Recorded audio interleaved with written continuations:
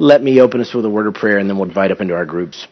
Dear Heavenly Father, I thank you so much for the family that you've given us here at Lakeside. Such an encouragement, week after week after week, to be able to come here and find a place with like-minded brothers and sisters where we can worship you and where we can learn from your word. Pray today, Lord, for each one of us that our hearts would be attentive, not just in Sunday school, but also in the service this morning and the service tonight. Pray that you would help us to be encouraged and convicted and strengthened and challenged. And I pray, Lord, that from the various teachings that we get today, you will work in our hearts to conform us to the image of Christ. Lord, we pray for the new ladies ministry that's starting. I pray that this women's ministry activity will be a blessing to the ladies of our church. I also pray for Awana, that you will provide the workers needed to minister to the children you're going to bring into our sphere of influence. And I pray, Lord, for all the leaders that are returning, that you give them strength and grace to be able to approach these children as you approach them with hearts of compassion. Lord, we love you. We ask that you would be honored by everything we do today. In Jesus' name, amen. Now, we are back this morning in our verse-by-verse study of 1 Peter. It's been almost 3 months since I taught, so I'm going to give a little bit of a longer introduction, so to speak, just to get us back on the same page. I've been teaching in 1 Peter. It's been almost, I think it's been a year since I started the book, and the verses where we actually are going to be studying today are 1 Peter chapter 2, and we're going to primarily camp out in verse 11. I'm covering verses 11 and 12 together, but it's going to take me 2 weeks to do so. And I want to remind you of sort of the background of 1 Peter and what we've covered so far, because it has a lot of impact on our text this morning. 1 Peter, of course, was written by the Apostle Peter to believers who were scattered around in various communities and who comprised part of the early church. As is clear from the entirety of the book, the entire letter, and church history, the believers to whom he was writing were facing a very hard time. They were suffering for their faith. They were a persecuted group. They had challenges in just about every area of life, and many of them were enduring very real hardship. They had challenges in their own personal walk with the Lord. They had challenges in their relationships, even in their marriages. They had challenges in relation to the government that was over them. They had challenges in relation to those that they served. Their lives were very challenging. They were often treated poorly by others because of Christ. They were accused of things because of Christ. Their lives were hard. And 1 Peter was written to encourage these believers to keep going. It was written to remind them of who they were in Christ, to remind them of the privileges they had despite what their lives looked like, and it was written to encourage them to live holy lives. Even in the midst of all they were enduring, the commands of God were still the same. They needed to live consistent with their faith. And so Peter knew their lives were hard, but he also knew that God cared about them and God still expected things from them. And so he wanted them to have the full lives in Christ that God intended for them. In fact, he didn't want them just to wallow in self-pity and say, oh, our lives are hard and we feel so bad. He wanted them to live victorious lives. He wanted them to live joyful lives, lives that truly were pleasing to the Lord. So to do that, his letter is very orderly, but it's also filled with practical exhortation and theology. And as the book began and Peter introduces themselves, he reminds them of the theology of their life, that they were chosen by God. He's praising God for that, but he's also in the praise even teaching theology. They're enduring real hardships. Their lives are tough. That's not an illusion. But these are the things that God planned before the foundation of the world. They're his chosen people. And God is going to make things a reality in their lives. God has planned out everything. God is in control still in spite of the hardships. And He wants them to think rightly about life in the here and now. And part of thinking rightly about life in here and now is keeping an eye on where life ultimately will be, which is in heaven with the Lord. When we're together with Christ, everything will be different. But until then, God is working in our lives, in part by allowing us to endure hardships and struggles. And it shows the genuineness of our faith. In fact, all of the challenges of life are really a testing ground, a proving ground for our faith. In fact, everything about our salvation is considered to be just a stupendous blessing. Even though we're in hardship, we have privileges as believers. They had privileges, the original hearers, we still have those privileges. In fact, our privileges are so great that our salvation, everything about the gifts that we have, were such that Old Testament writers were just looking forward wondering. They didn't understand the fullness of things.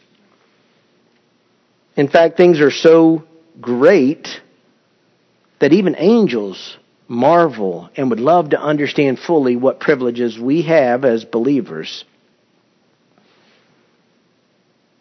So even though life looked bad, Peter's reminding them things aren't really bad for you if you know Christ. You are privileged, you are blessed, because the God of the universe sent His Son, Jesus Christ, to redeem us.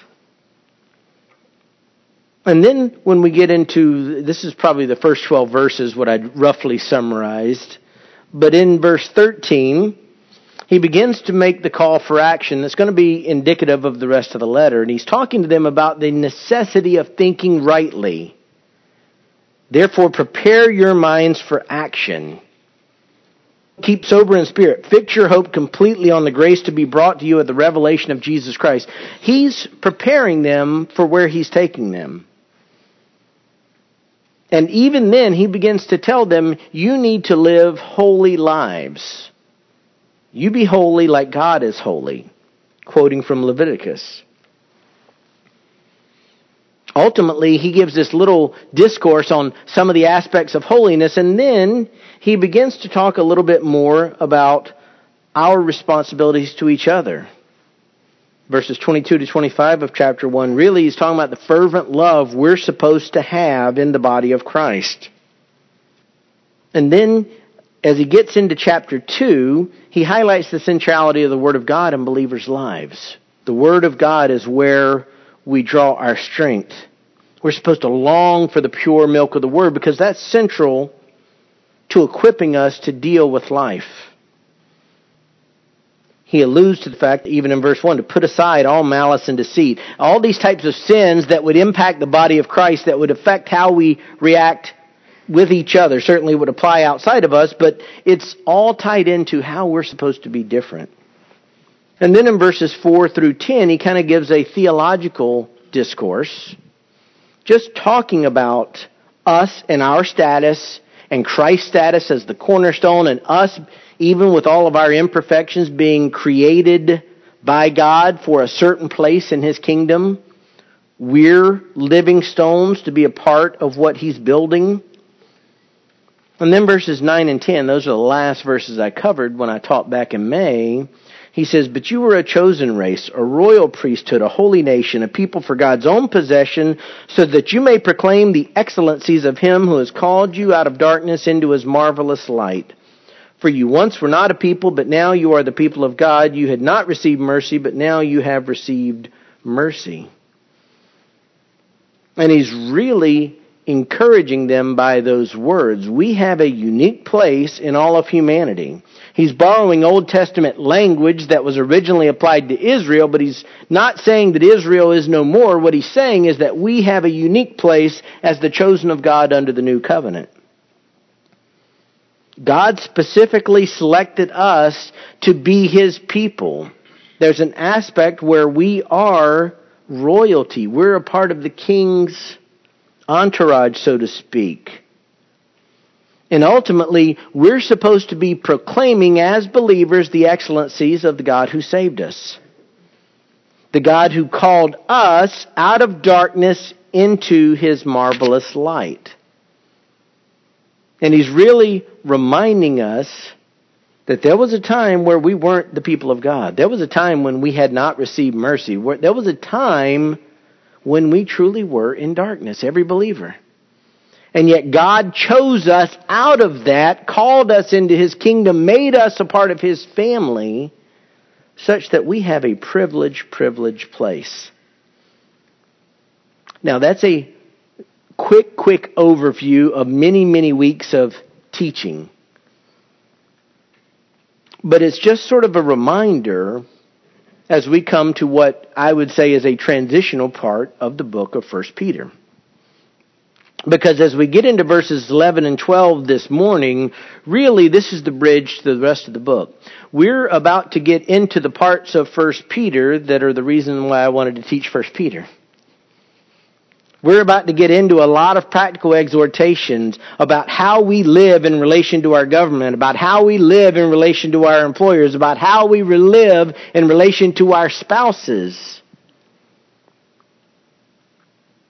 How do we live in relation to our churches? How do we live in relation to our church leaders? How do our church leaders relate to our people? I am looking forward to all that instruction, but we're at a bridge now. Because verses 11 and 12, depending on how you would look at it, I've read some compelling arguments that would say, in essence, this is sort of, verses 11 is looking back and summarizing what's already happened, and verse 12 is looking forward to what's to come, and everything that follows is a fleshing out of these verses. I would not say, like I have in other verses, that necessarily these two verses absolutely express the theme of the book. But I do think these two verses that we're going to cover today and next week provide the central focus for the practical outcomes of the book. In other words, if you were to have asked Peter, and I'm not going to get into some mystical thing, but if you asked him, what would you want to see out of the hearers after they read your letter, it would be what comes out of verses 11 and 12. In fact, I've thought about this a lot. I've thought about it in relation to my own life. I've thought about it in relation to your lives. If we did what is contained in verses 11 and 12, we would hear, well done, good and faithful servants.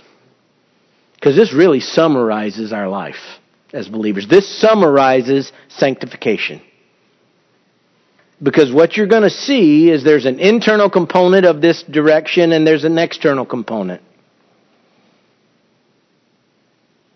So, for our discussion of this, it's going to be a simple two-part outline. It's not very catchy. If I was writing a book, I'd spend more time trying to come up with something that sounds a little bit more compelling. But this is really 2 steps for living a life pleasing to God. 2 steps for living a life pleasing to God. I'm going to read the verses and I'll get into this. So follow along with me. 1 Peter chapter 2, verses 11 and 12. Beloved, I urge you as aliens and strangers to abstain from fleshly lusts which wage war against the soul. Keep your behavior excellent among the Gentiles, so that in the thing in which they slander you as evildoers, they may, because of your good deeds as they observe them, glorify God in the day of visitation.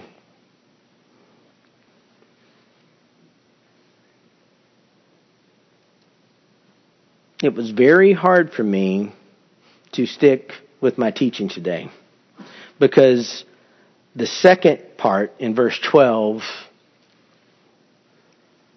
has really captivated my mind in light of a lot of what's going on in our society.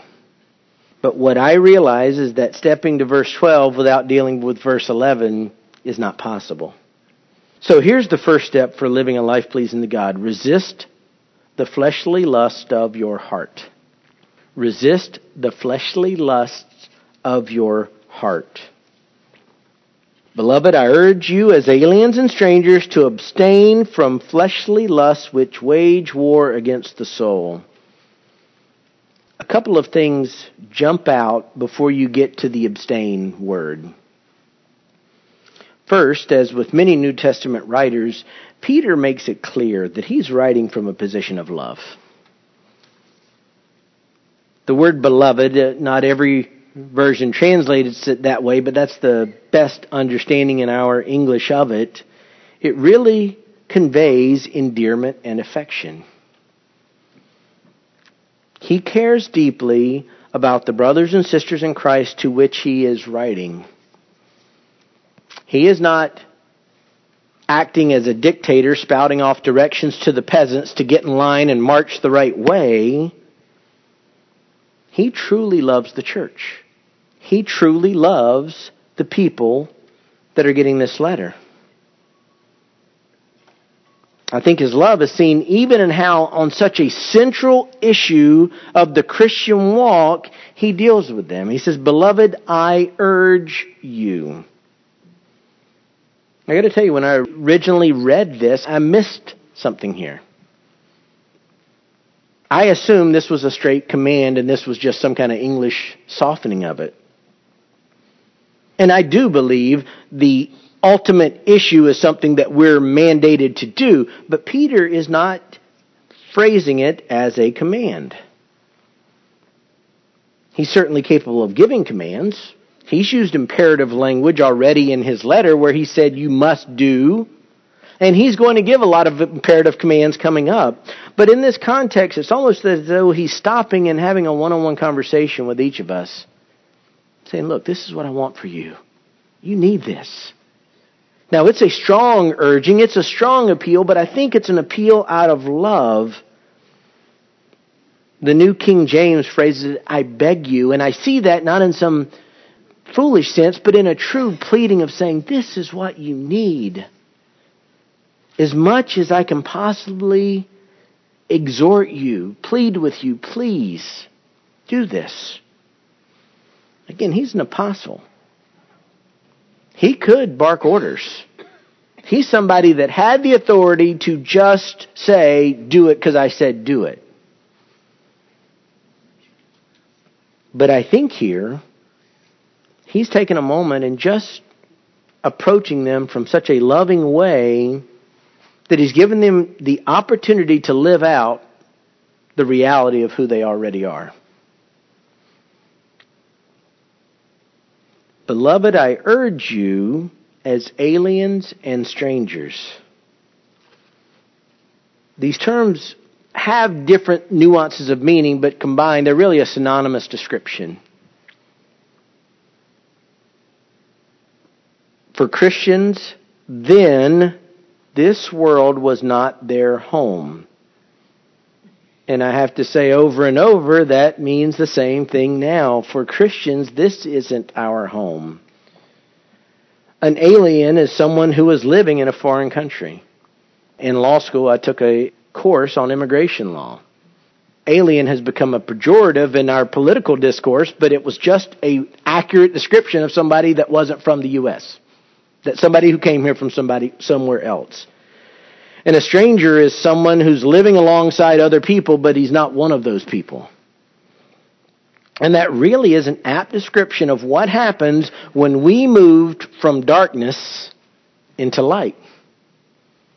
Because the Scripture makes it clear, even though God is sovereign, this world is still operating in darkness. Satan has a veil over the eyes of unbelievers, and darkness surrounds us, and all of a sudden we're in the light. We're aliens, we're strangers. It's always been the case with God's people. Since sin entered the world, God's true people have been alien and strangers in sinful cultures. It's interesting, I think the Jewishness of Peter's writing, many people comment on this. This is the type of language that Abraham used to describe himself, literally. At one point, when he was going to find a burial place, he said, "I'm a stranger and a sojourner among you." It's a similar language, which basically means this isn't where I'm from. And that's the reality of who we are. When God made us His chosen race, a people for His own possession, the people of God out of darkness into light, we got a new passport, so to speak. We stepped into a new realm. Now, we understand physically we're still here. I was an American by birth based on our constitutional system, and when I was saved, I didn't lose my American citizenship. And yet, the reality is, if you're a believer, even America is not really your home. This really is the summation of what's stated elsewhere in Scripture, Philippians 3:20, for our citizenship is in heaven, from which also we eagerly wait for a Savior, the Lord Jesus Christ. That's really Peter's point. So he's making it clear, I love you, I'm pleading with you, and the basis of my pleading with you, of begging you, of urging you as strongly as I can that you need to do this is the fact that you're not a part of this world.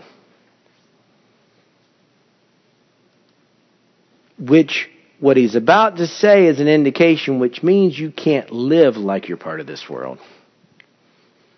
Now let's look again at verse 11. Beloved, I urge you as aliens and strangers to abstain from fleshly lust which wage war against the soul.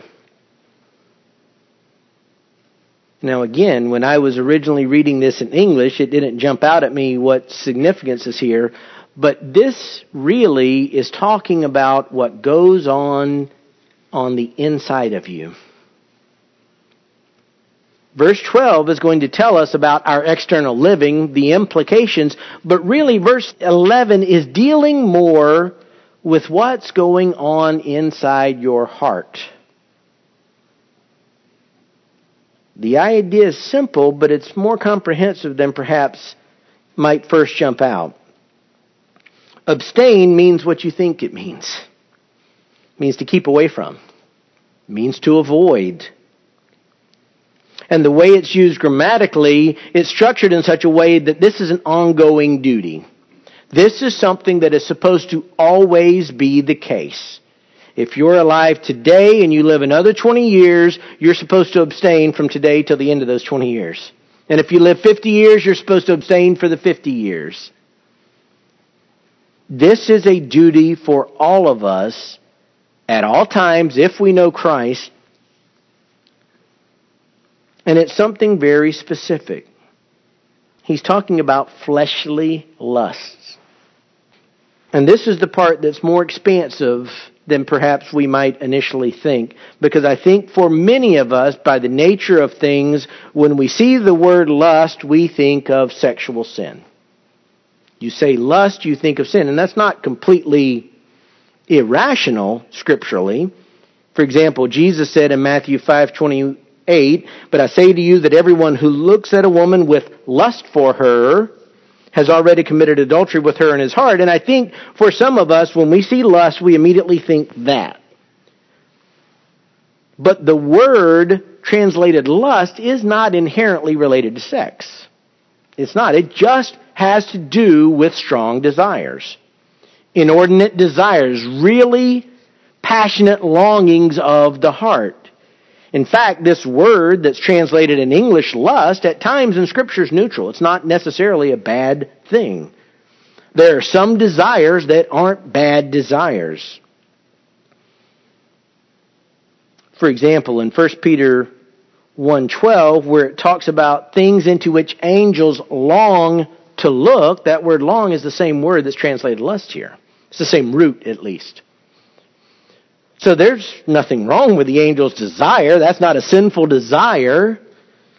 So this word lust in and of itself can be neutral. It just means a strong desire. What makes it clearly dealing with sin is that word fleshly, which is attached to it. But even that doesn't make this all about sexual sin, although it certainly would include that.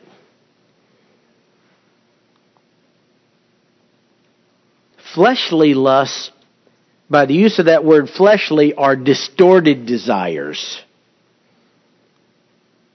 I think the simplest way to show this is to ask you to turn to Galatians 5.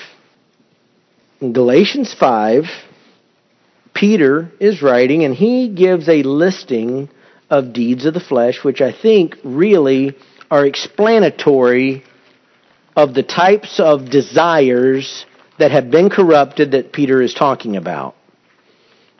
So in Galatians 5, I'll just start reading at verse 19. But he says, now the deeds of the flesh are evident. So in other words, what he's about to describe are things associated with the flesh. And I think it's perfectly appropriate when you see Peter say fleshly lust to sort of fill in this laundry list at that point and say, this is what Peter's talking about. Anything that fits in this category is what Peter's talking about.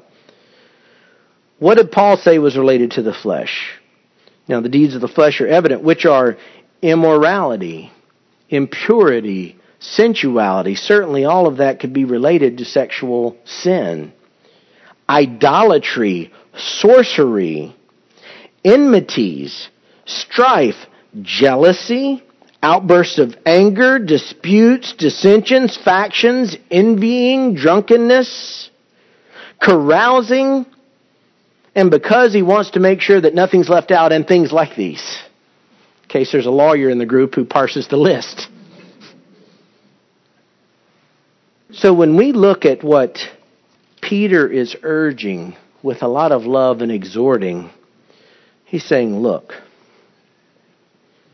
alien and stranger, which is what each one of us is, stay away from, run from these fleshly desires.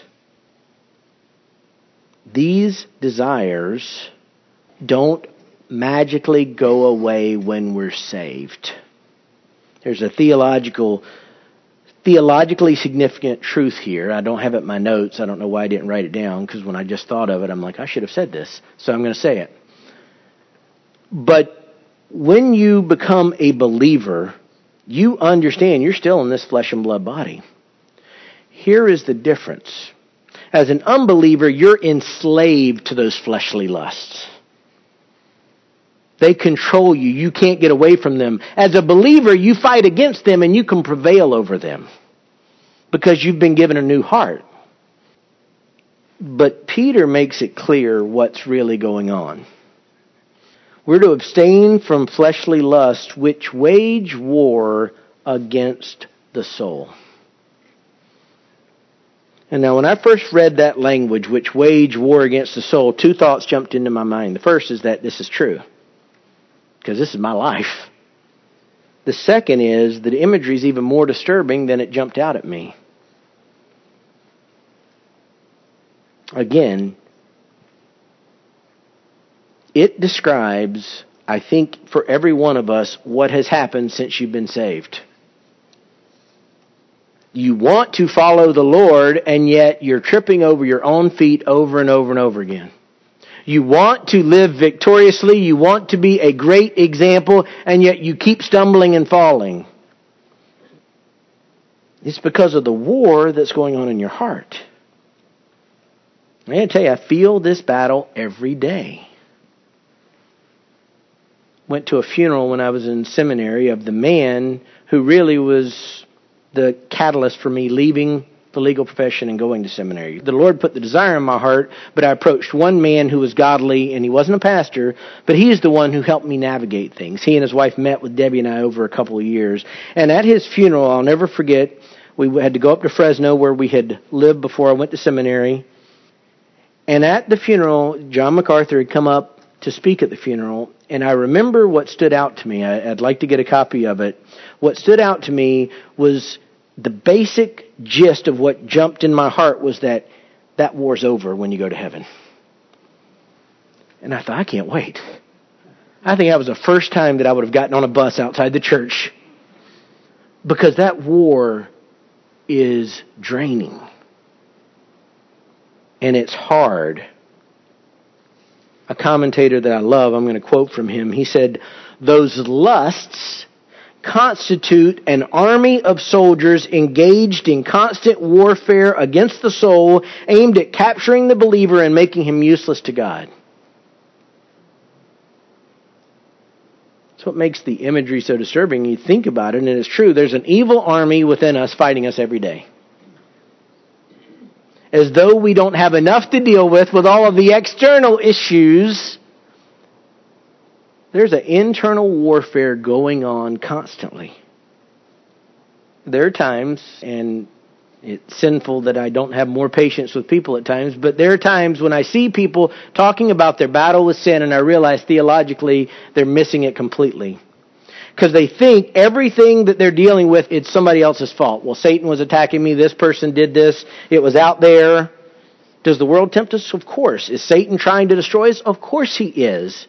Is he putting baited hooks all around us so that we'll grab and get snatched away? Of course, he's trying all those things. But at the end of the day, our failures aren't because of those things. Rather, those external things, the baited hooks, play off of our failure to abstain from the fleshly lusts that are already here. James said it this way in James chapter 1, verses 13 to 15. Let no one say when he is tempted, I am being tempted by God. In the context, it was people saying, look, God, you created these circumstances. This is all your fault. Man, I'd be walking victoriously, but look what you did. Look what kind of life you gave me. Look what circumstances I have to fight through. God, I'd be victorious but for you. Let no one say when he is tempted, I'm being tempted by God. For God cannot be tempted by evil, and he himself does not tempt anyone. Meaning God doesn't give anyone evil desires in their heart. But each one is tempted when he is carried away and enticed by his own lust. Then when lust is conceived, it gives birth to sin. And when sin is accomplished, it gives birth to death. It's painting a distorted gestation period for sin. It starts with a little seed of a desire that is perverted, and then it grows and grows into action, and that action wreaks devastation in the life. That's the battle that Peter's describing in verse 11. And I want to be very careful. If you can relate to this, if you can say to yourself, yeah, I feel that battle, I don't want you to let the existence of the battle in your life discourage you and put you in a wrong place. Because the greatest of saints have the exact same struggle. Many times I go back to Romans 7. In fact, go ahead and turn to Romans 7, and I'm going to start reading at verse 14. Because Paul is addressing this battle. I think Paul is addressing the struggle against the flesh. I don't think he's doing it. I know he's doing it. Beginning at verse 14 of Romans 7. For we know that the law is spiritual, but I'm of flesh, sold into bondage to sin. For what I am doing, I do not understand. For I'm not practicing what I would like to do, but I'm doing the very thing I hate. But if I do the very thing I do not want to do, I agree with the law, confessing that the law is good. So now no longer am I the one doing it, but sin which dwells in me. For I know that nothing good dwells in me, that is, in my flesh. For the willing is present in me, but the doing of the good is not. For the good that I want, I do not do, but I practice the very evil thing that I do not want. But if I'm doing the very thing I do not want, I'm no longer the one doing it, but the sin which dwells in me. I find then the principle that evil is present in me, the one who wants to do good. For I joyfully concur with the law of God in the inner man, but I see a different law in the members of my body, waging war against the law of my mind and making me a prisoner of the law of sin which is in my members. Wretched man that I am. Who will set me free from the body of this death? Thanks be to God through Jesus Christ our Lord. So then on the one hand, I myself, with my mind, I'm serving the law of God, but on the other, with my flesh, the law of sin. Here's the ultimate point. That's the struggle of a believer. Paul uses some confusing language, but the overarching picture he paints, I think, rings true with every believer. We find ourselves at times having walked into a sinful activity or a sinful thought for a sinful practice, and we go, what in the world am I doing? I don't want to be here, except I'm here. Let me assure you that this battle, though, is winnable. Peter would not urge his hearers to do something that they were not capable of doing. 1 Corinthians 10:13 was one of the first verses I ever memorized when I was a new believer. No temptation has overtaken you, but such as is common to man, as God is faithful, who will not allow you to be tempted beyond what you are able, but with the temptation will provide the way of escape also, that you will be able to endure it. There's never a time where a believer can say, I didn't have a choice. It wasn't me. It wasn't my fault. We are not slaves to our flesh in the same way anymore.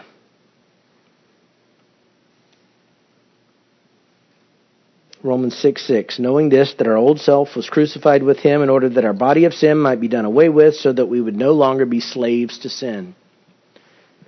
So we are fighting daily a battle. So how do we abstain?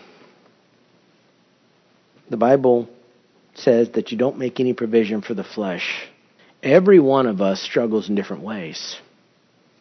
When I look in the mirror, I see certain struggles. When you look in the mirror, you probably see different struggles. Sometimes our struggles overlap, but those fleshly activities in Galatians 5 were comprehensive. Covered every area of life. So what do you struggle with? Nip it in the bud. Barney Fife theology from the Andy Griffith Show. Nip it. Here's the point, though. Don't allow yourself to keep feeding those lusts. So, for example, if it's something that you're seeing, don't look at it. Don't watch certain TV programs. Don't watch certain movies. Don't read certain books. If it's something you're hearing, don't put that station on anymore. Don't listen to that music. If it has to do with your lack of patience or something like that, well, then you need to prepare yourself before you step into the same environment, be it a work environment or a school environment. The point is, we need to be very purposeful and very honest with ourselves. Don't fool yourselves. If you know that every time you walk down this road, you stumble into sin, guess what I'm going to tell you? Don't walk down that road. But that's the battle of the heart. It's not a matter of the steps, it's a matter of the heart. You see that road for what it is before you ever set foot that way. You start transforming your mind with Scripture so that you can put to death those fleshly lusts. What makes this challenge? Because we still live in the world. 1 John 2:15 and 17 really summarizes, I think, a lot of what our struggle becomes. Do not love the world nor the things in the world. If anyone loves the world, the love of the Father is not in him. For all that is in the world, the lust of the flesh, what you're feeling, the lust of the eyes, what you're seeing, and the boastful pride of life is not from the Father, but is from the world. The world is passing away and also its lust, but the one who does the will of God lives forever. You got to put up your guards. It's amazing to me the changes that have occurred in our exposure to information just in the last 15 or 20 years. Let's go 20 years ago, and I would have said, be careful about cable TV. Now, nobody sees TV. It's the Internet. But the Internet's changed, because now it's not even a situation of what you're going to look for. It comes to you. You get random emails. You've got ads popping up all over websites. If you're on social media, which I don't happen to be, but I know people are sending you links. People are sharing stuff. People are exposing you stuff. Let me get real practical. You've got to know yourself. There was a time years ago when I canceled the Sunday newspaper. Why? Because I was infatuated with power tools. And every Sunday I got a new ad with more stuff. That sounds silly, but what was happening? The lust of the eyes. And I realized all it was doing was making me discontented. Because I wanted to know something. I wanted to better something. And I realized in my own heart, that's going to lead me into trouble. That's a silly example. Perhaps a more personal example. There was a time when I asked Debbie, please don't get that catalog anymore. Particular catalog. Because it would cause me to stumble. And there are certain things that we don't do. Because I know how easily my heart is inflamed with wrong desires. Be honest with yourself. I would encourage you, don't spend time trying to figure out what I was talking about. Look in the mirror. I've got my battles to fight. You've got your battles to fight. The way to fight them is the same. We've got to stay away from those remnants of our flesh that pull us away from godliness. This is critical. I'm looking forward to next week. I have a lot to say for next week. I'm looking forward to it, but next week is pointless if you don't listen this week. It's the same for me.